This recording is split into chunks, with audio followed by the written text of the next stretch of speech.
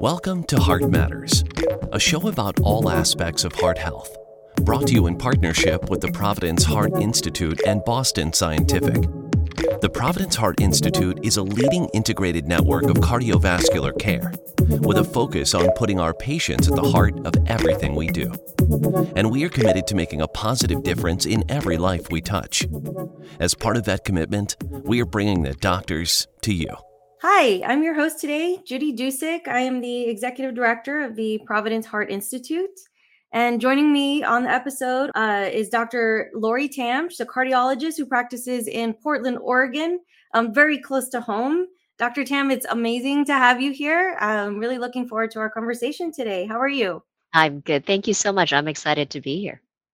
Awesome. Well, today, for our discussion, we are going to focus on heart disease in people assigned female at birth. We're discussing what we need to know, make sure that we're able to identify signs and symptoms, but also what are some of the important things we need to know, like our numbers, right? And how disease might look different for you as a person assigned for a female at birth, and the different types of conditions that we may not be aware of. So we're really excited to kind of dive into that. But before we get started, I would love for you to tell the audience a little bit about yourself and the work you do at Providence. So I've been with Providence for almost 10 years now. I am the medical director for the Women's Heart Program here at Providence St. Vincent in Oregon. I have a special interest in women's heart health, cardiac imaging, and coronary artery disease. And I've been grateful to be a part of an amazing group of colleagues that kind of push the envelope in research and clinical care, and great to be in their presence. Awesome. Well, thank you again for being here. And, sometimes going to the doctor can be a little nerve wracking, right? We come into the office, we've got something going on, and we have to recall a lot of stuff, right? We have to recall our history, not just for us and kind of why we're coming into the office to see our doctor, whether it's primary care or specialist, a cardiologist, such as yourself. And, what are some of the things that are really important for us for patients to recall? And especially since we're really kind of, trying to get specific on people who are assigned female at birth. And what are some things about, in general, family history, but specifically about people assigned female at birth that we need to consider when we're coming in to see the doctor? Well, sure. So, we say that heart disease is preventable by 80% of the time, but there's certainly times when family history and genetics play a role. So if there's a family history of coronary artery disease, atherosclerosis, when there's been plaque buildup, vascular issues, in patients, there are certain types of valve disorders like bicuspid aortic valve disease that can be genetic. We also know that certain types of heart failure and cardiomyopathy can be genetic. So there's certain things like that are important to know. I think also for women, it's also important to think about kind of the other medical things that have gone on in your life. We know that women who experience pregnancy related conditions such as preeclampsia, gestational diabetes, gestational hypertension, they're at much higher risk of developing heart disease and stroke later on in life. So, those are things I think that are important for you to relay to your doctor when you see him or her, because those things are all very relevant. Right. And, and I'm really glad you said heart health and that this is preventable, because I think that's key here is that a lot of the things that we do sometimes are self-inflicting if we're not eating right, sleeping right, and those things that we need to be aware of. So talk to us a little bit more about some of the genetic components that are more sort of lifestyle based and maybe even culturally based, right? So sometimes things are driven by the types of foods we eat, just depending on where we grew up and kind of what our mom or grandmas like to cook, right? Yes, absolutely. So we say that your heart health really has a lot to do with not just, the things that you can't control, but there's so much you can control, what we eat, how active we are, what we do, how we live. And so some of those things I think that we can impact really are lifestyle and dietary things. We know that certain foods that are higher in saturated fat content, higher in simple carbohydrate content, content, those things drive risk factors that increase your risk for heart disease. That increases your risk for high cholesterol, for diabetes, high blood pressure. We know that the vast majority of Americans eat way too much sodium, and that causes high blood Mhm. pressure, which is a huge risk factor for stroke and heart failure in this country. So, yes, many of those things are in our environment. And sometimes we have to retrain ourselves from the things that we grew up on because they're not always the healthiest, traditional things that we've eaten in the past. I'm Chinese. I grew up eating a lot of white rice. There's a Mhm. lot of sodium in the diet. There's soy sauce and oyster sauce and all those things that make food good, but not so great. And at the same Right. vein, East Asians get a lot of diabetes. Yep. I had gestational diabetes when I had my last child. I was an older mom, and that was kind of a reality check for me too, because it's like, well, Mhm. I'm a good weight. I try to do the right thing, and I try to eat right, but that wasn't something I could really control. That was in my genetics, and my father had diabetes, so of course I was going to be at higher risk for gestational diabetes. But now that I know I've had gestational diabetes, even though it wasn't very serious, and it resolved after I delivered my baby, who's Yeah. now 6. It's been years, but at because of that, I know that I have a higher risk of heart disease going forward, and that I think is actually empowering knowledge because I know that Mhm. if my risk for heart disease is 2 times higher because of that, then I'm going to be even more proactive about doing the lifestyle things that I think are important, making sure that my blood sugar is checked now when I do my Right. annual visit with my physician, and making sure that I cut back on simple carbohydrates and things, the noodles, the rice, things like that that I grew up Mhm. on, because I know that those are the things that can drive my risk going forward. Right, and I'm with you on that and sort of what we grew up eating, you know, as kids, and yeah, high had also high diabetes in my family. I Mhm. think definitely genetically predisposed to high cholesterol. My mom has high cholesterol, and she eats well and she takes care of herself, but there's just some of those things that you just kind of have to have knowledge of, and I would have never known because I was kind of at a decent weight. I would exercise, all those things, but I would have never known if I hadn't gone for an employee physical and they said, "Hey, do you want to get your numbers, your glucose and all these things?" And it turned out that in fact I actually was borderline high cholesterol, and that, to your point, this really sort of triggered the behavior, and just I started looking up everything that would help raise like the good and the bad cholesterol, and just to help that. And I saw actually over 3 years the numbers drop. Mhm.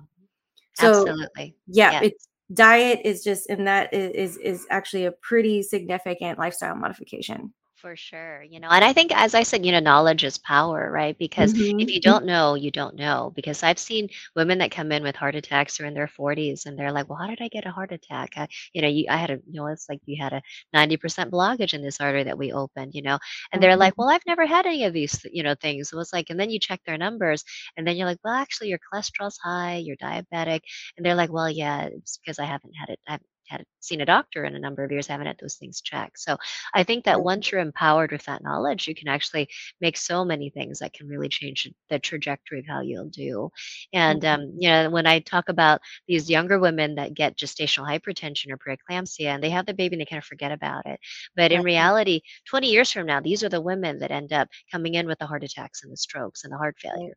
So if you can get to them early, if you can educate them early, they institute these lifestyle changes early, they'll never come in 20 years of this kind of Mhm. with the actual problem, right? Because we've now kind of changed the trajectory of how they'll do.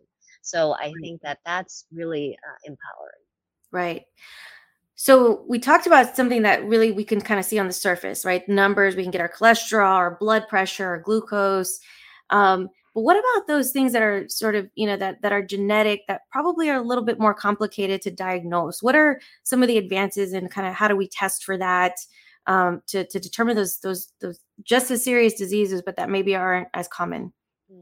Well, it depends what you're looking for, right? Because with the heart, there's a lot of different things that can go wrong. There can be atherosclerosis, which is a plaque issue.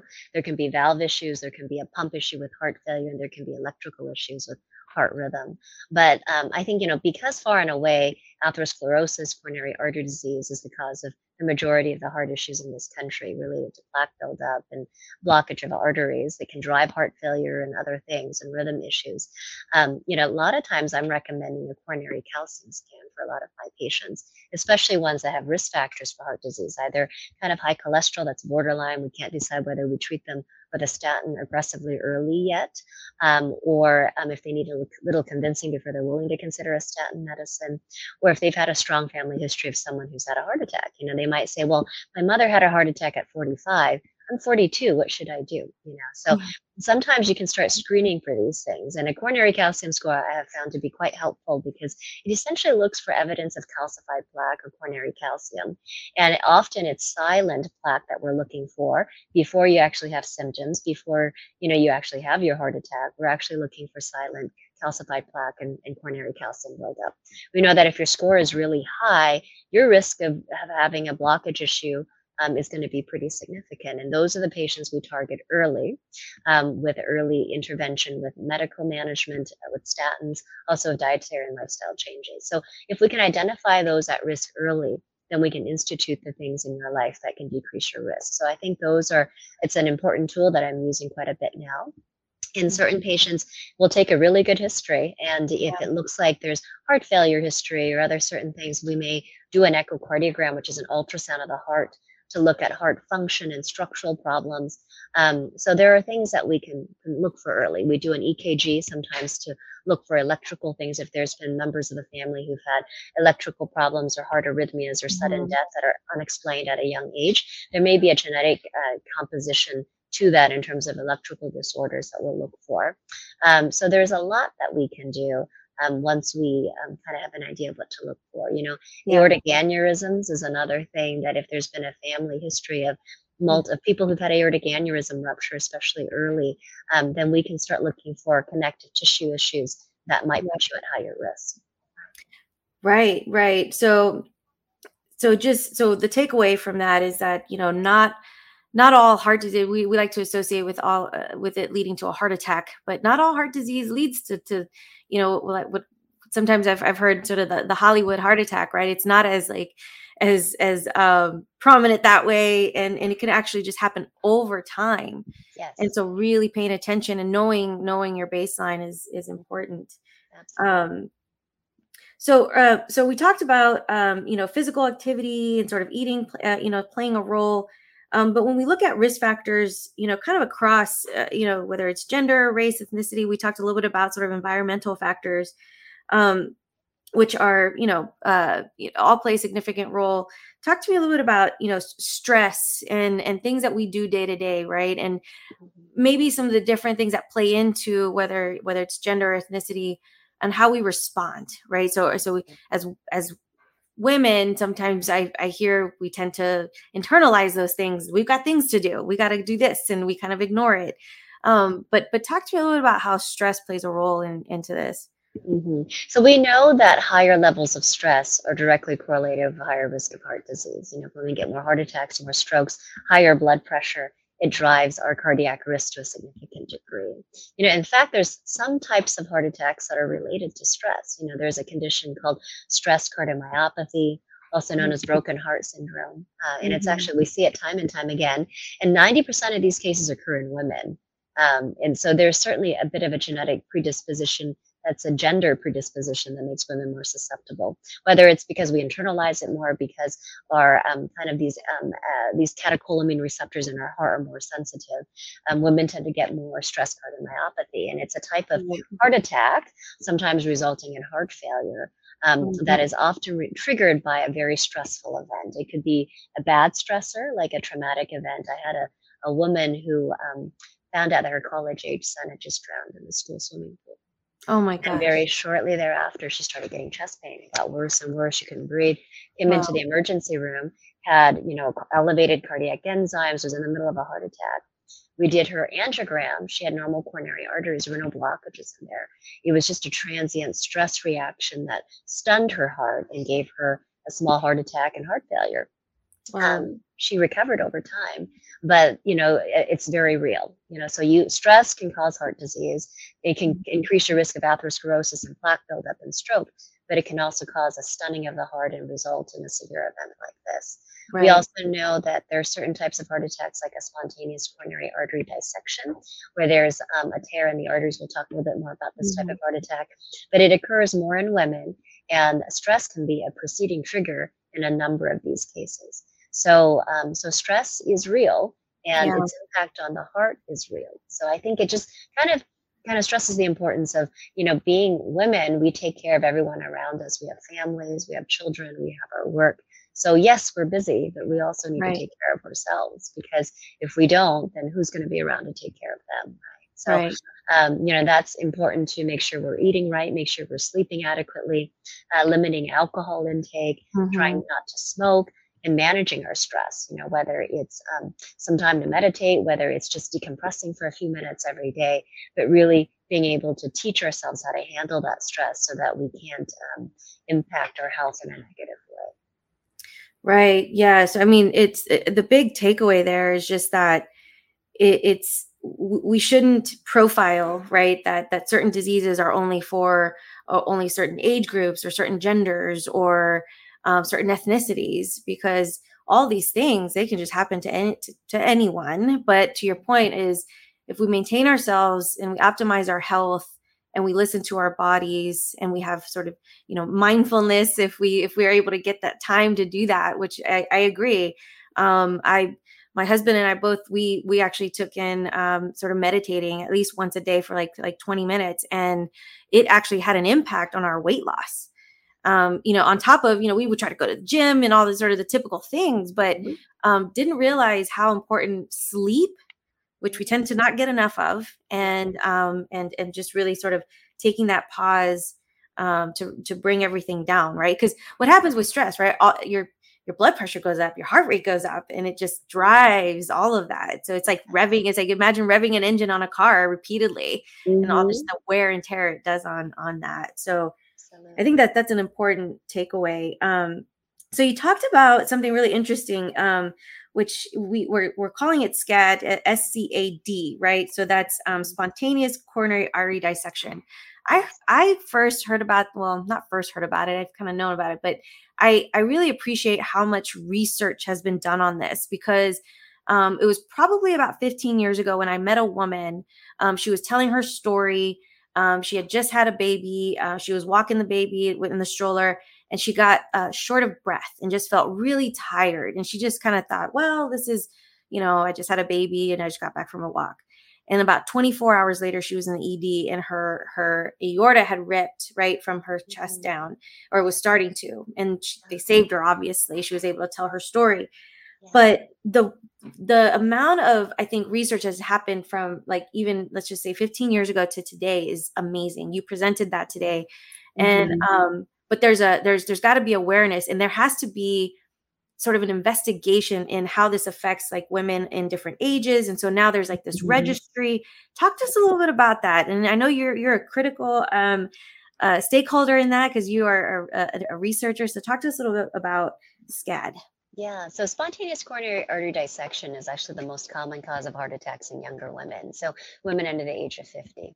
And many of these women don't have your typical atherosclerotic kind of risk factors. They don't usually have diabetes or high cholesterol. They're usually, very healthy and fit and young. Mhm. And it's a type of heart attack that's not due to a plaque issue. It's not a plaque buildup. It's a tear in the artery. So there's essentially a weakening in the wall of the blood vessel, and there's a little tear in it, and you end up getting essentially kind of a giant collection of blood that's collected between the walls of the blood vessel of the heart. And that cuts off blood flow in the true lumen, and you're not getting enough blood flow to the heart muscle. So it causes a heart attack, but it's not from a plaque issue. And it's usually in people that don't look like you would expect them to have a heart attack. They're often younger women. The average age is somewhere in their 40s for the most part. And it's the most common type of heart attack in women who've just delivered or are pregnant. I've seen at least two women this past year who are like at their last trimester of Mhm. pregnancy and come in with chest pain and are having acute heart attacks while they are like 39 weeks pregnant. We've had to Wow. deliver women very shortly thereafter because they went into labor. Right. And it's about protecting them and understanding the disease process well enough to know what we can do for them. But the majority of the time, these patients do well with medical management, with medications. Years ago, we didn't realize they were having a SCAD heart attack. We'd see a young woman, she'd obviously be having a heart attack. We do an angiogram, we're like, that looks kind of funny, but there's not really a great spot to stent, or maybe we would try to stent if we could, and not all of them did well because we weren't treating them and we weren't diagnosing it properly Right. because we didn't understand it. But Right. now our angiogram technology has gotten so good, we can actually see these little dissection hairs on the angiograms, and we now know the difference. And we know that certain medicines like beta blockers, which slow down the heart rate and decrease the Mhm. blood pressure, puts less stress against the walls, can help protect you, prevent another SCAD heart attack, or treat your current one, prevent it from propagating. So, our understanding of it is so much better. But we think estrogen plays a role because 90% of these heart attacks occur in women. Men get them too, but not very frequently. And Interesting. yeah, so the estrogen levels are certainly higher during pregnancy and in the postpartum period, just like our bodies kind of preparing ourselves for delivery. Our hips widen a little bit, the joints get Right. more relaxed, the tissues get more relaxed. It's a good thing when you're trying to carry a baby and deliver a baby, but that same sort of impact, those hormones on the level of the blood vessels, make the blood vessels more fragile. You're more prone to tears and Mhm. dissections and aneurysms. That woman that you talked about, her aorta ripped, she had an aortic dissection. Those Mhm. are conditions we see more kind of in the peripartum, postpartum period. And a Yeah. spontaneous coronary artery dissection is a dissection that happens in one of the smaller arteries that feeds the heart muscle, which is also very critical. So it is a condition that we are now diagnosing more because we know more about it, we understand it, and we can recognize it. But it's Yeah. overall still a rare cause of heart attacks in the grand scheme of things. But when you're seeing a younger woman without obvious cardiovascular risk factors, this actually goes towards the top of the differential in terms of trying to figure out what the cause is. But Right. so as part of that, I'm one of the local principal investigators for the International SCAD Registry. So the SCAD Registry is a collaborative multi-center clinical registry that is across a number of countries now. But Providence is one of 20 sites across the world that is entering patients into this registry. We're in the company of some great other institutions like MGH and Vanderbilt and Johns Hopkins and That's UCLA. amazing. But we are, an active enrolling site. We enroll patients who have had SCAD, and they complete questionnaires. We complete questionnaires in terms of their medical history, their hospital course. We submit their angiogram films to this registry. And the goal is to compile data on this condition that's pretty rare in the grand scheme of heart attacks, but use that information to help facilitate the development of clinical guidelines, to help Mhm. manage SCAD better, to create best practices to prevent SCAD or its reoccurrence in the future. Yeah. So I think this is really key because this is how we've identified, certain things that will trigger an increased risk for SCAD and how we can better treat patients when they have had SCAD. Right, right. And I would also assume that just the awareness for the provider community to just kind of keep an eye out for this, right? And so who would be some of the other physicians that would sort of need to be aware of this? Because if somebody's having that urgent episode, then they would likely go to the ED, right, or the ER. And so how are we sort of spreading the knowledge about this, since somebody might say like, you can't be having a heart attack, but they get their EKG and they're just like, what is going on? So Mhm. who else in the provider community would need to know this? Yeah, well, I mean, honestly, anyone who takes care of women should know Yeah. that women can get heart attacks. Young women without risk factors can get heart attacks, and to Mhm. recognize that, if they're having symptoms that sound like angina, it doesn't sound right, at that point, you want to get an EKG, and you may want to check troponins to look for evidence of heart muscle damage. I know that, patients that are taken care of by cardiologists are aware of this now. Primary care doctors are aware of this. And a lot of our OB gynecologists who see a lot of women patients are very well aware of this. And Mhm. as we kind of promote this knowledge that heart attacks don't have to look a certain way, it's not necessarily the middle-aged man with a beer belly shoveling Mhm. snow and popping nitro, right? It can be Yeah. a young, healthy, fit woman that comes in with a spontaneous coronary Yeah. artery dissection. We know that intense exercise can trigger it. I've had women that are doing like really vigorous activity like kettlebells and CrossFit, and they're pushing it because they think they're doing what's right for their heart. But in fact, sometimes really strenuous exercise can trigger Mhm. SCAD too, especially in someone who's predisposed. And Right. sometimes there's certain vascular conditions that can predispose you to SCAD. There's a condition called fibromuscular dysplasia that we're now finding a lot in women who actually get diagnosed with SCAD. You go looking, and you find that they have other vascular abnormalities, maybe aneurysms and dissections in other vascular beds that we wouldn't have known of otherwise. So Right. I think that it's knowledge is power, and we want to empower kind of all of our providers in our community to be Yeah. aware that heart attacks can come in many shapes and ways and forms. Right. And that the patient is as much of a part of that care team as anybody. And so it's like we have to also speak up for ourselves, right? Because you can't read our minds. We can, and Mhm. we tend to internalize that. I talked about that earlier, and just Yeah.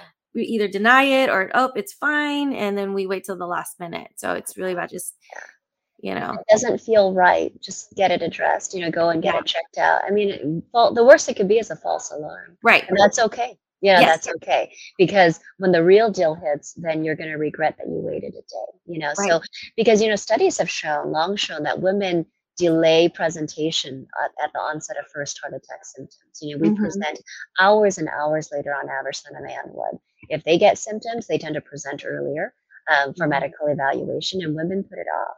Yeah. Sometimes because we don't believe we're having a heart attack, or I can't be having a heart attack. But the reality is, heart disease is very much a woman's disease. In the last 30 plus years, for many of those years, more women have died from heart disease than Yeah. men each year. Yep. And why is it a man's disease? It's not. It's a woman's disease.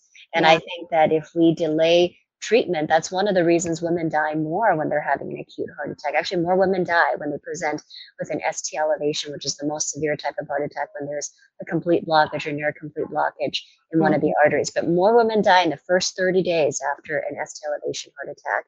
And it's many times it's driven by the fact that we present later. So there's more Yeah. heart damage, it's more permanent. Sometimes at that point, it's irreversible damage. We end up with Yeah. more heart failure because of it.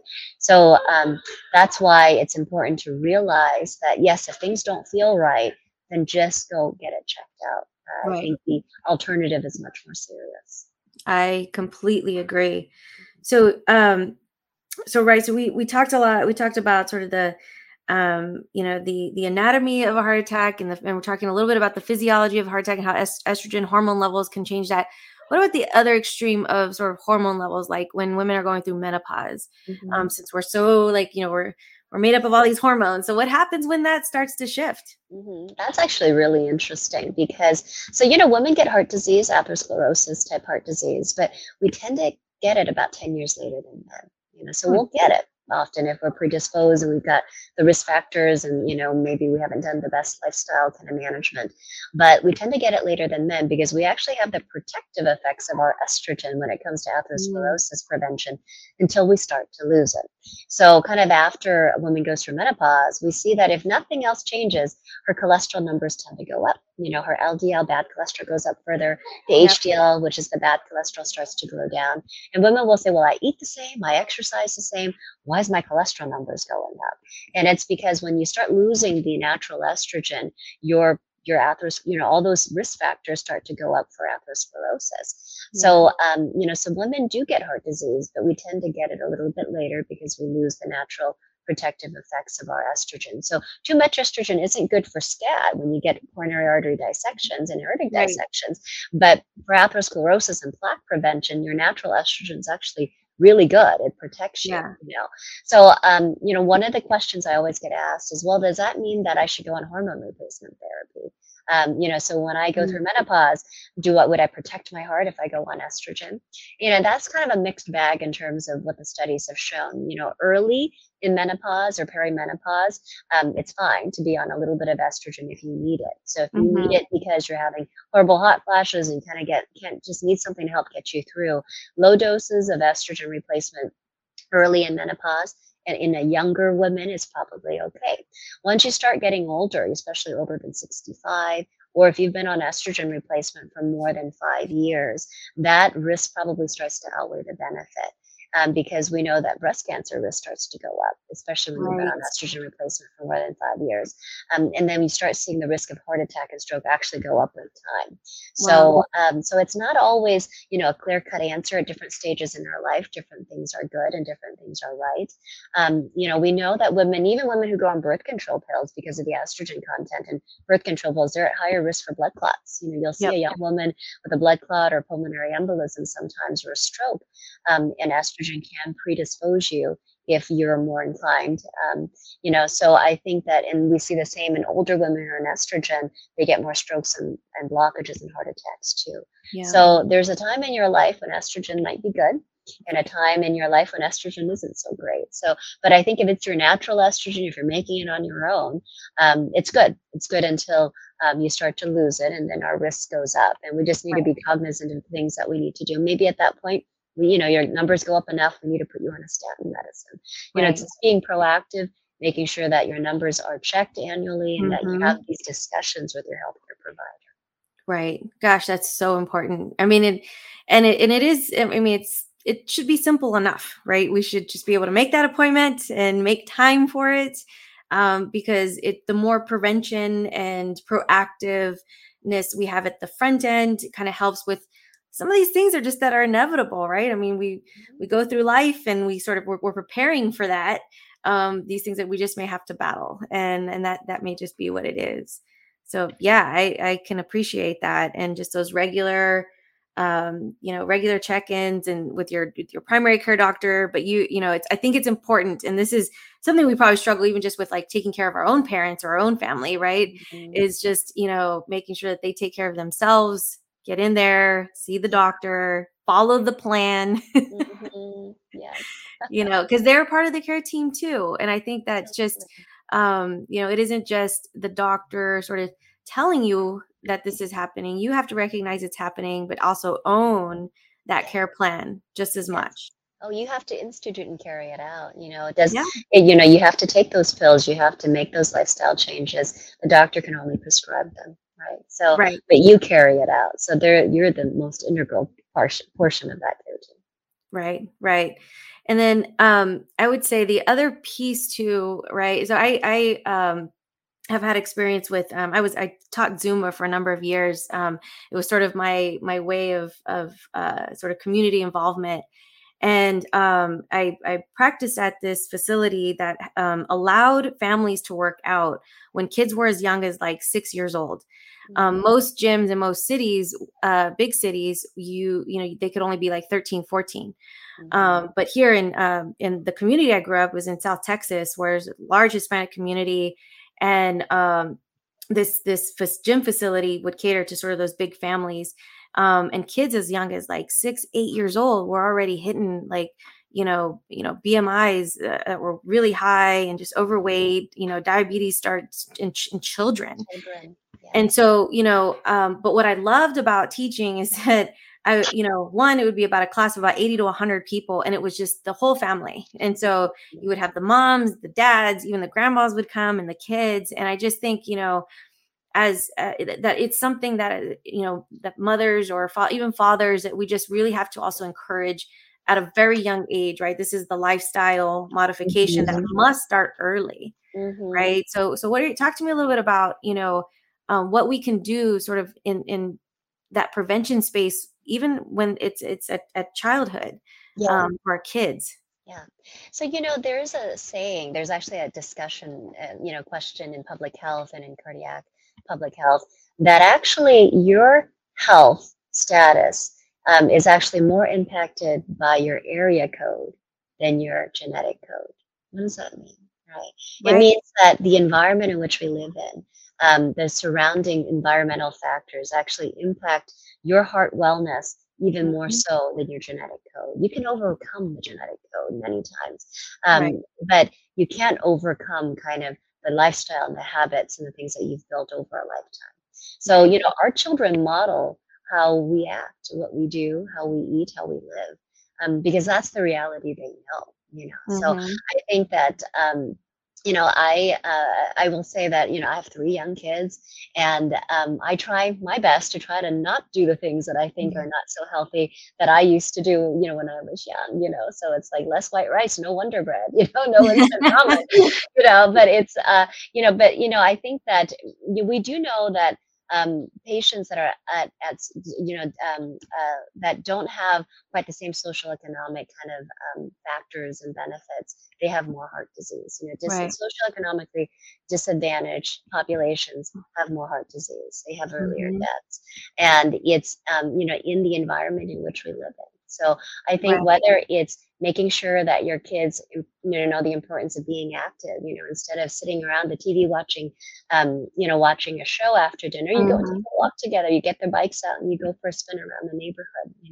That when you're choosing food choices, that you're trying to give them not just the fast option, but the healthier option. And sometimes Right. it's hard to manage both when you're a busy working mom. But I think that you try to do the best you can and make sure that they're introduced to a more variety of foods, and that they're Mhm. not just eating only mac and cheese all the time. They can have some, but maybe you can Right. pick a healthier version of that, right? Yeah. So it's about modeling, those lifestyle things that are important for a lifetime of wellness. Right.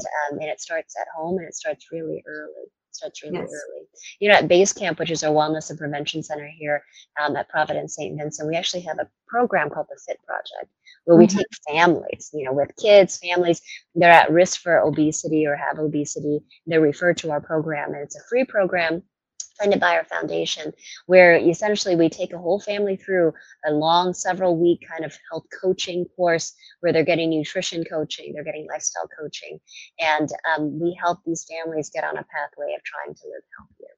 And it's an incredibly impactful program, but it's kind of adopting those elements on your own, even if you can't be a part of the Fit Project, And Right. if you're interested, you can certainly log on to welcometoBasecamp.org, and there are virtual options as well that are available to anyone, anywhere. Right.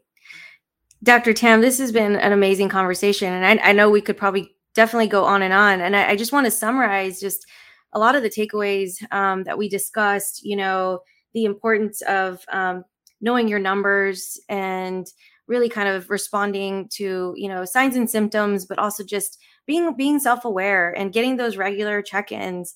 And I think that, while there are differences in, gender and race, ethnicity, and even some of those risk factors, it's just that we shouldn't really consider ourselves not at risk at any time in our life, and just that if we know our family history, there's probably a little bit of risk there. But what's most important is that we're responding to what we feel. The doctors can't read our mind, so we need to really give good history on all of that, and not deny that something could be wrong, but let's rule things out, right? We're not going to try to Mm, rule things out. The importance of lifestyle around diet and sleep and stress, and then mindfulness, really to try to reduce some of that stress. Hormones play a big factor in this, especially for women. That this isn't just a male disease, which once upon a time, I'm so glad to see how far this has come, and how women, aren't just really sort of being dismissed as far as having, possibly having a heart attack or having heart disease in general. But then just the swings that we go through in life, and hormones kind of drive that, and that's a fine balance. And then the last thing you just touched on, really just around the things in our community and our environment that really can either put us on a successful path to the best lifestyle. And I would say, even in that space, we're in our communities, we can advocate, and we can build out those programs and partner with community, but resources to make that happen. So, I just one more question for you is just: is there anything else on this topic that you would like to cover? I know we went into all kinds of directions, and it's been just amazing talking to you. Oh, yes. Well, I think it's just really important for women to be proactive about their Yeah. own health, right? I think that's you are your best advocate. If things Mm. don't seem right, don't feel right, get it addressed. I think we talk about knowing your numbers, but know those numbers. Know that these are the key indicators of your risk for cardiovascular disease. Know your blood pressure, know your cholesterol, your blood sugar, what a healthy body mass index weight should be for you. Those are the earliest things that we can start to change. And you can work with your physician to make sure you get on a path to where you need to be if you're not there. And if you're there, how you can maintain that and maintain a lifetime of wellness. Awesome. Well, thank you, Dr. Tam, for sharing your story and sharing your advice. And really appreciate you being here. Thank you. Thank you, Judy. Really appreciate it as well. Take care. Thank you for joining us today on this important topic on Heart Matters. We look forward to continuing the important conversation on heart health and wellness with more experts from Providence in future episodes. Make sure you listen to all of our shows on Dash Radio under Future of Health Radio or your favorite podcast platform, and follow us on social media. We can be found on Twitter and Facebook at Providence and on Instagram under Providence Health Systems. To learn more about our missions, programs, and services, go to providence.org. And for more information on Boston Scientific, visit bostonscientific.com. And please remember, the information provided during this program is for educational purposes only. You should always consult your healthcare provider if you have any questions regarding a medical condition or treatment. Thanks for listening, and remember, at Providence, we see the life in you.